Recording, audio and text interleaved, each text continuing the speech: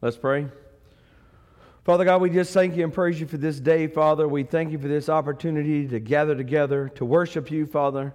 We pray now that your word will go forth and it will not return void, Father, and we just thank you and praise you for it in Jesus' most precious name. Amen. So I'm officially at the bottom of the barrel with jokes, so I'm telling one of Stephen's. That's how far down the barrel we are. It's bad. It's okay. So this couple, they were both celebrating their 60th birthday. Now, I'm going to tell the joke like it's supposed to be told, not the way Stephen sent it to me, because he left out some. I had to rewrite some of it. So this couple was celebrating their 60th birthday, and God told them both that he would grant them one wish. And so the wife wished that she could have this wonderful trip to Hawaii, and poof, tickets are in her hand, ready to go to Hawaii. So the husband wished that he was 30 years older than his wife. Poof, he was 90. I think he was hoping she was going to 30, but whatever. Last week we talked about spiritual fitness, and we used a lot of examples about going to the gym and running and exercising and all of that. And you know, if you're going to do that, if you're going to go to the gym and run and exercise, most of the time you watch what you eat, right? If you're going to worry about your fitness, you're going to worry about what you eat. So what we're talking about this week is spiritual food. And food is mentioned over and over and over and over in the Bible. I mean, Jesus fed the 5,000 and 3,000, and I mean, everywhere they went, they prepared a table. And I mean, David in Psalms 23, that God prepares a table in front of me and my enemies. So I mean, we talk about food a lot, which is good for our church, because we too talk about food a lot. So I'm going to start with the Gospel of Matthew, chapter 4 and verse 1. And then Jesus was led by the Spirit into the wilderness to be tempted by the devil. And after fasting 40 days and 40 nights, he was hungry. I can imagine. He was very hungry. And the tempter came to him and said, "If you are the Son of God, tell these stones to become bread." Now, logically speaking, Jesus is absolutely the Son of God. And he absolutely possessed the power to tell the stones to turn into bread, right? I mean, God had already delivered manna from heaven for Moses and them, and quail, and all of the times that things had happened, right? But Jesus answered, "It is written, man shall not live on bread alone, but on every word that comes out of the mouth of God." And he actually quoted, right? He quoted Deuteronomy, and where they were talking about this. They were talking about the manna in the desert, right? And then said that man does not live by bread alone, but by every word that proceeds out of God's mouth. So this is really the first time that it was a physical statement, and Jesus turned it spiritual quick, right? Physically hungry. Physically, he had fasted for 40 days and 40 nights. Physically, there were stones. Physically, he could turn them into bread. Physically, he was the Son of God. But Jesus knew that spiritually this is much more than that, right? And so he said, you don't live by bread alone, but by every word that comes out of God's mouth. So, and then in his ministry, in his time on earth, Jesus made some profound statements about food that I think is very interesting. So if you will, turn with me now to the Gospel according to John. In two big examples I'm going to use in this sermon. I'm not going to read all of the whole story because it would take up my time, but we're just going to read parts of it. So the Gospel according to John, chapter 4. Jesus had learned that, verse 1, Jesus had learned the Pharisees were heard that he was gaining and baptizing more disciples than John, and although that fact was not that Jesus who baptized, but his disciples, he left Judea and went once more to Galilee.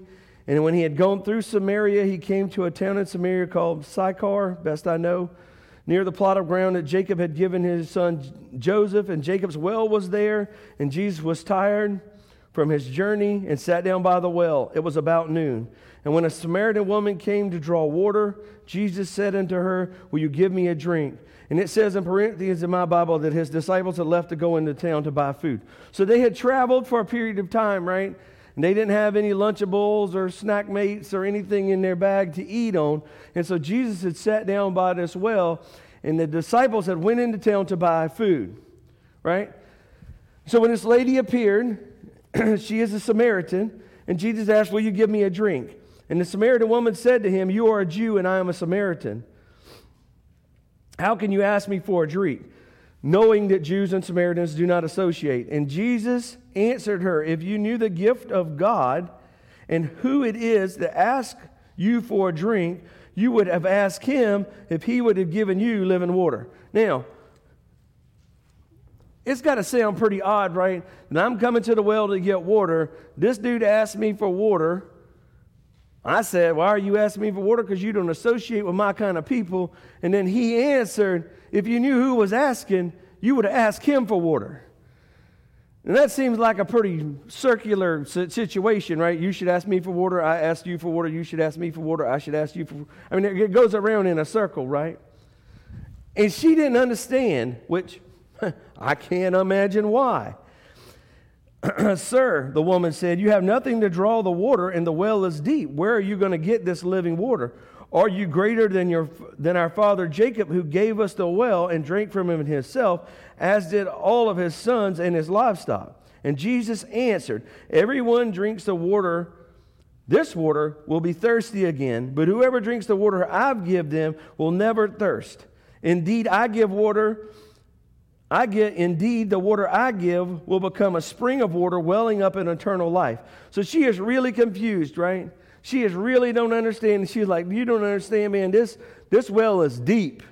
I mean, it's real. It's real deep. You don't have anything that you can get water out of. And how are you going to give me water that makes me not thirsty again? See, it is contemplating, right? She is sitting here thinking, what are you doing here? So then she answers, sir, give me this water so I won't get thirsty and I won't have to come down here. And he told her, go call your husband and come back. And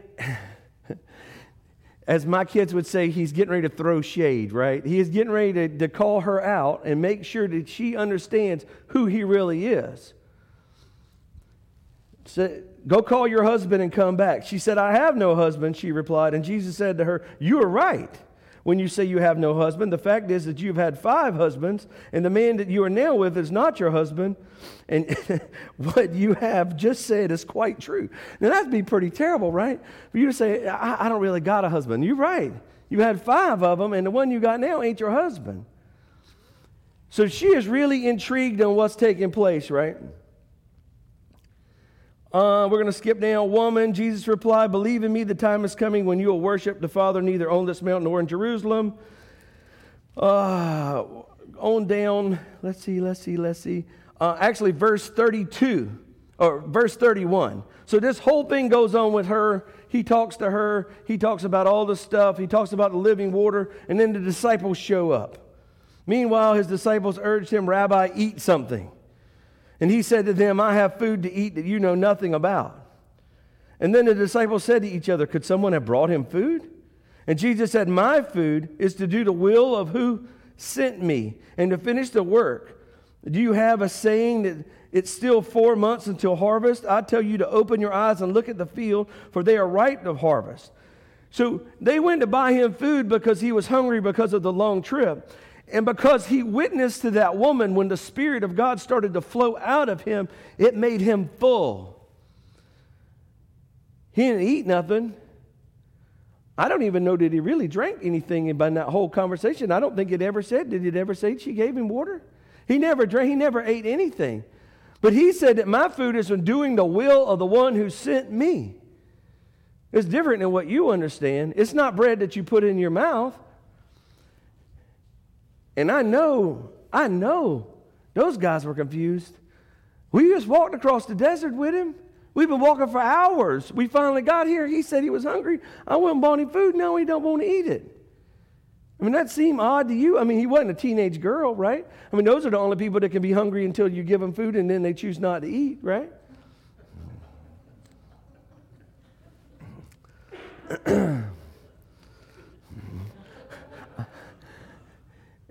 It's not that. It wasn't that he was a teenage girl. It was that when he started to operate in what God sent him to do, that he was fulfilled on the inside.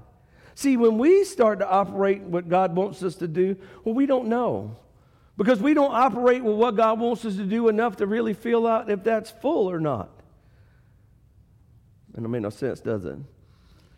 We're too busy with everything else we have going on, worrying about what we're going to put on the table, or worrying about what we're going to put on, or worry about what we're going to drink, or worry about where we're going to live, that we have a hard time understanding that that food comes from the inside for doing the will of the one who sent us. Jesse Duplantis used to say when Jesse first started being an evangelist, that he would go from town to town to town to town preaching, and in his book, he talked about how some places he went, they would feed him 3 meals a day, and he would eat and be happy. And some places he went, they didn't feed him at all. And he'd say, praise God, we fasting this week. That's what we're doing. We're fasting for you. And he said at the end of the week, he wasn't no more hungry than he was the week before. Whether he eat or he didn't eat didn't make any difference. When he preached God's word, he was being fulfilled. He was being edified and built up. Now, that was when Jesse was poor. Now Jesse flies his jet wherever Jesse wants to, and he eats whatever exactly he wants to eat. All right, so turn with me to another one, John. John liked to talk about this stuff.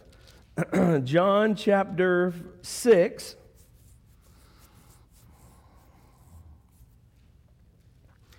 And what happens in John chapter 6 is lots of stuff. Lots of talk about bread. So I'm going to go like scripture, verse.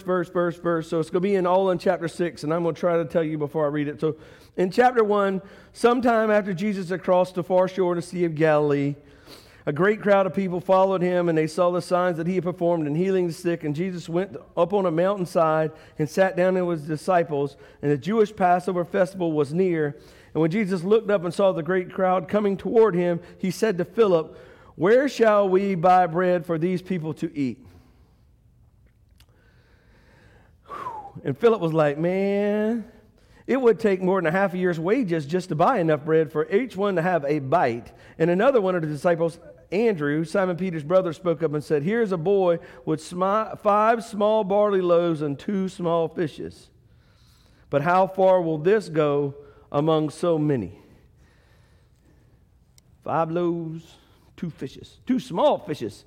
He didn't even get credit for catching a big fish. He didn't even get to tell the tale. He was like this big. And then he popped off right at the boat. I wish Ronnie McElveen was here. He's heard 100 of them stories. He was this big and got right to the boat. But so 5 loaves and small fishes. And Jesus said to them, "Have the people sit down." And there was plenty of grass. And they sat down. 5,000 men were there. And Jesus took the loaves and gave thanks and distributed to those who were seated as much as they wanted. And he did this the same with the fish. And when they had all had enough to eat, Jesus said to the disciples, "Gather the pieces of leftover so nothing will be left to waste." And so they filled 12 baskets with pieces and 5 barley loaves left over by those who had eaten. And these baskets are the same size baskets that they let people down. I mean, this is the same one that let God down in. This is not a basket. Not that it matters. Because I'm going to tell you, if you took 5 loaves and 2 fish and you fed everybody sitting in this room, it would be a miracle of God. And then times 100 would get you to about 5,000 men, plus the women and children. So it was obviously a miracle, right? So skip forward to 26. Actually 25. And when they found him on the other side of the lake, Jesus left him and said, "Rabbi, when did you get here?" And Jesus answered, "Verily I tell you, are you looking for me, not because you saw the signs I performed, but because you ate the loaves and had your fill? Do not work for food that spoils, but for food that endures to eternal life, which the Son of Man will give you, for on him God the Father has placed his seal of approval." Now, these are the same people that just ate, right? They just ate the food. They were like, "What do you mean the food that spoils? You fed us. You fed us out of all of these and took up all of these baskets." He was concerned that they were following him around because of the food that was manifested and not the spiritual food. Not the physical food, the spiritual food. Because the physical food you can prepare over and over and over, and people will eat and be fat and merry and happy. But the spiritual food is him. So 29, the work of God is to believe in the one who he has sent. Verse 35, and Jesus then declared, I am the bread of life, and whoever comes to me will never go hungry, and whoever believes in me will never be thirsty. But as I have told you, you have seen me and still do not believe. Although the Father's gift to me will come to me, and whoever comes to me I will never drive away. For I have come down from heaven, not to do my will, but to do the will of the one who sent me. So he's trying to explain to them that I know what you're looking for is that really good fish and bread, but what you really need is me. Because I'm the way, the truth, and the life, and no one goes to the Father except through me. And I know what you're looking at, but what you should be looking at is this. When we start to look at the world and the world around us, we see the food and the cars and the houses, and we focus sometimes on that, and we get our focus off of the one that God sent for us. And that spiritual food is Him and His Word. And the more we train our body to focus on, man, I want to get it right. The more we train our body on, focus on enjoying a spiritual appetite that is being filled. And then how did Jesus say that He was full? Because He was full because He was doing the will of the one who sent Him. When we get to where we can understand that God's Word was sent to us, not to where we can, we go to church on Sunday morning and dress nice and we eat good and we're having steak and shrimp and blah, blah, blah. It's not that. It's the focus on the will of God of what He sent us to do. That's how we become fulfilled in the spiritual food. Our spiritual diet is not by sitting down and eating. Our spiritual diet is by performing what God sent you to do. And I know, I never heard this preached before in my life. And then maybe I missed it. Maybe I was asleep that week. Granddaddy preached on this. But to be fulfilled with spiritual food, to be filled up on the inside, it's not by putting stuff in your body. It's by meditating on God's Word, but it's actually putting God's Word into action and showing people what Jesus really looked like. It's by doing it. Jesus didn't sit down and say, I'm full now because God made me full. Jesus sat down by the well and said, I'm full because I've been doing what God sent me to do. All of a sudden, I went from hungry and thirsty to full and quenched because I'm doing what God sent me to do. Because that spiritual food comes from knowing who Jesus is and knowing why He came here and knowing what His job was and knowing what our job is now. That's how we mature and grow up and eat this spiritual food. And let me tell you, the people that were around Him, the Sadducees and Pharisees, that I'm the bread of life and nobody goes to the Father except through me, it made them mad. Why did it make them mad? Because they celebrated the unleavened feast and this feast and that feast, and they washed their hands like they were supposed to, and they made their bread when they were supposed to. They only knew the rituals of what they were supposed to do. They did not have the depth of the meaning of what it was. Everything, even the manna that came from heaven in the desert, was the flesh of Christ. God's people were being fed the flesh of Christ. Every time they were in need, the bread of life is Jesus, and it's nothing else. He says, right? He says, this is my at the Last Supper, this is my body which I break for you, take, eat, right? This is my blood which is poured out for you, take, drink. Every time that God supplied bread to His people, it was the body of Christ. Now, as the body of Christ that we're supposed to be full by doing what God's Word says we're supposed to do. Turn with me to Hebrews. And this is a toughie. I know, man, this is a toughie. Hebrews chapter 5. It got hot in here? Or is it just me? It must be me. Hebrews chapter 5, verse 12. Yes. In fact, by this time, you ought to be teachers You need someone to teach you elementary truths of the Word of God all over again. You need milk and not solid food. For anyone who lives on milk is still being an infant, is not acquainted with teaching about righteousness, but solid food is for the mature, who by constant use have trained themselves to distinguish good from evil. So when we mature as humans, right, when we start off as little babies, we get like milk. And then we get that first taste of rice cereal where they sleep through the night. You know what I'm talking about, where the little belly is full. But it's milk, right? I mean, you can't cut them a ribeye at like a week old and give them a little taste, a little bit, right? It's milk. And then what does it turn into? Mushed up bananas and green peas. Ugh. I ate so much bananas and green peas, I still don't eat them. I can't stand the smell of green peas or bananas, and I think my mama abused me with bananas and green peas. But what is it when you're a little tiny baby? It's smushed up, right? Granny says, look like somebody else already chewed it for you, right? It is. It's mushed all to pieces, right? And then they get a little bit more, and a little bit more. And then we go to chicken nuggets. I don't know where that progression happens or why you go to chicken nuggets, but all of a sudden they go to chicken nuggets. And that's all they want, chicken.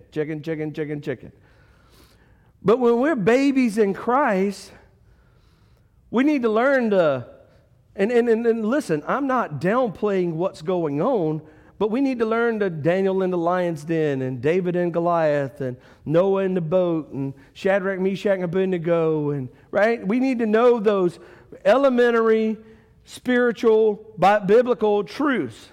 We need to grow up on that. We need to understand that. We need to have that background information, knowing that when I say God will never leave me and never forsake me, that I can go back to people in the Bible who looked like they were left and forsaken, and God showed up and bailed them out. I mean, Jonah, 3 Hebrew children, times where it looked like everything was going against them and God showed up. So what that happens is that builds us a foundation, a fundamental belief system to know that who we are in Christ. But what happens is, any of y'all ever been to Jamaica? No, just me? Okay. So in Jamaica, it's weird. They build houses out of concrete blocks, and that's mostly because, I guess, hurricanes or whatever, they build houses out of concrete blocks.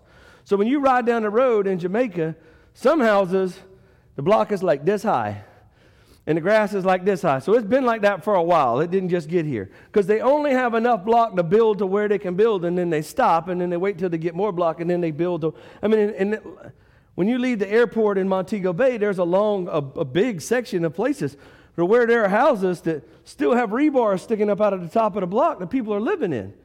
Whether it is a second story or a third story or whatever, they continue to build their house. Every time they get more block, they build more house. Well, us as Christians, that we build a foundation. We know who Adam and Eve are, and we know that Joseph had a coat of many colors, and we know about the plagues in Egypt, but we run out of block, and we get right there and we stop. But to mature spiritually, we've got to get to where that thing is finished. We've got to get to where we're full doing God's word. We're doing God's work. We're about doing the Father's business. And I'm going to say it because I believe it. Y'all can believe it or not. I wholeheartedly believe the author of Hebrews is a lady, which is why they won't name her. It's okay. You don't have to believe that. They don't know who the author is. For a long time, I thought it was Luke. I really do believe it was a lady. But I'm going to say she. When she said that you are babies and you still need milk and you should be grown and you need meat, that was an insult, right? You should be more spiritually mature by now. Your spiritual food should be more by now. Now, I'm not saying 40 days and 40 nights in the desert and saying I won't eat that bread because the Bible says that I don't expect you to be Jesus. But we have to understand that we are developing towards that. And if we still building our house in Jamaica, if we 3 blocks high or 5 blocks high or 20 blocks high, then we got to keep building. And as we develop and mature in Christ, we should be doing more and greater things in the community. In our families, in our jobs, in our houses, in our spouses, and everything that's around us. Stephen told me another joke that I've heard 100 times, and y'all have too, but I'm going to tell it. This guy came to church only at Easter and Easter and Christmas. And the pastor said, "Son, I believe it's time for you to become part of God's army." And he said, "Oh, Pastor, I am part of God's army. I'm in the Secret Service," right? And I know we don't need to be in the Secret Service. We don't need to be hidden. We need to be out in public. People knowing who we are. And the more spiritually mature you get, man, the more people who want to talk trash about you. Trust me, Jesus went about doing good, healing the sick. Everybody around him, he did everything good for those people. What did they want to do to him?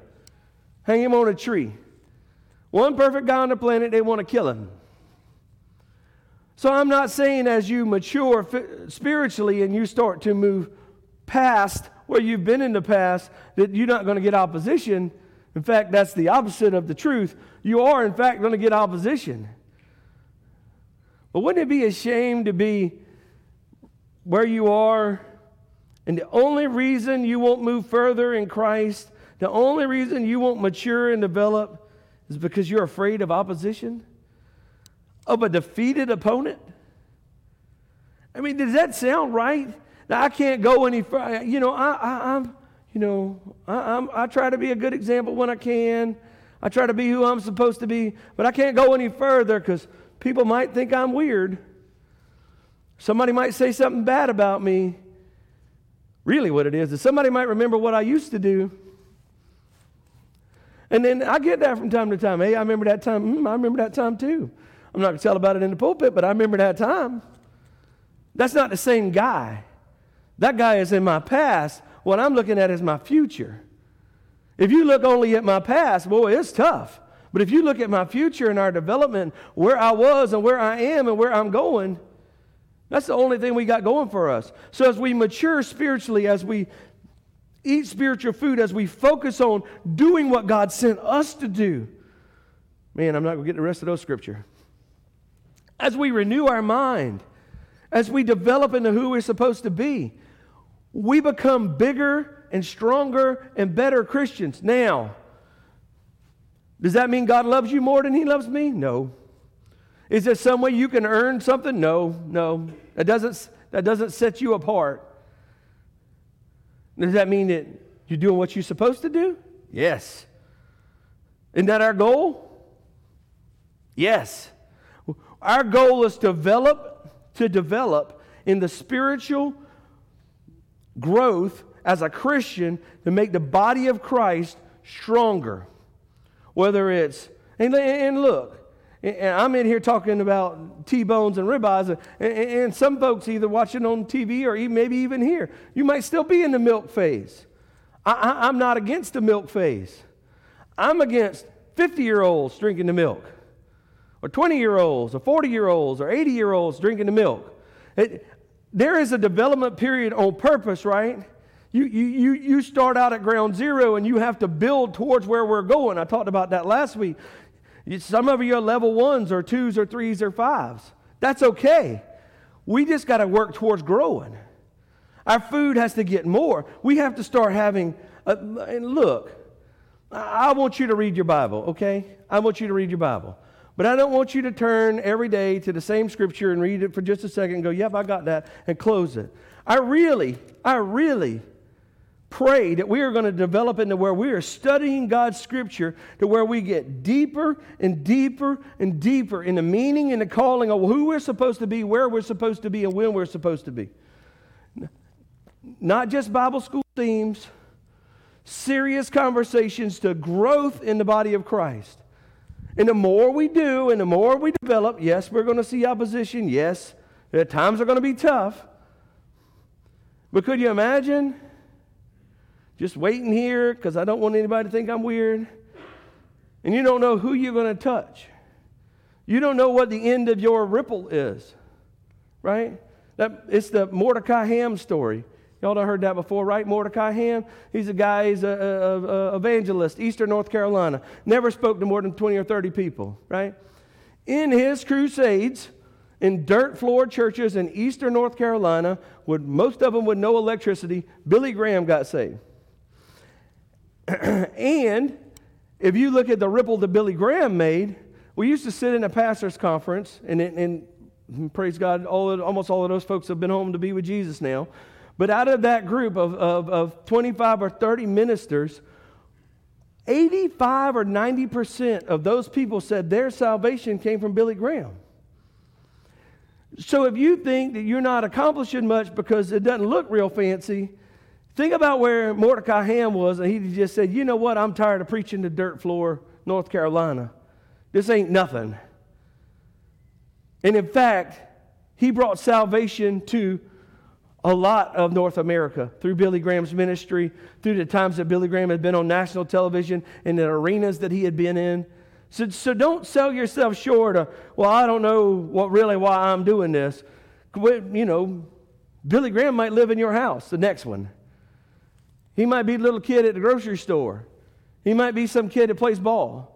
You never know who God's called and how much influence you have on them. So as we grow and develop, we have to continue to work hard to be who God called us to be.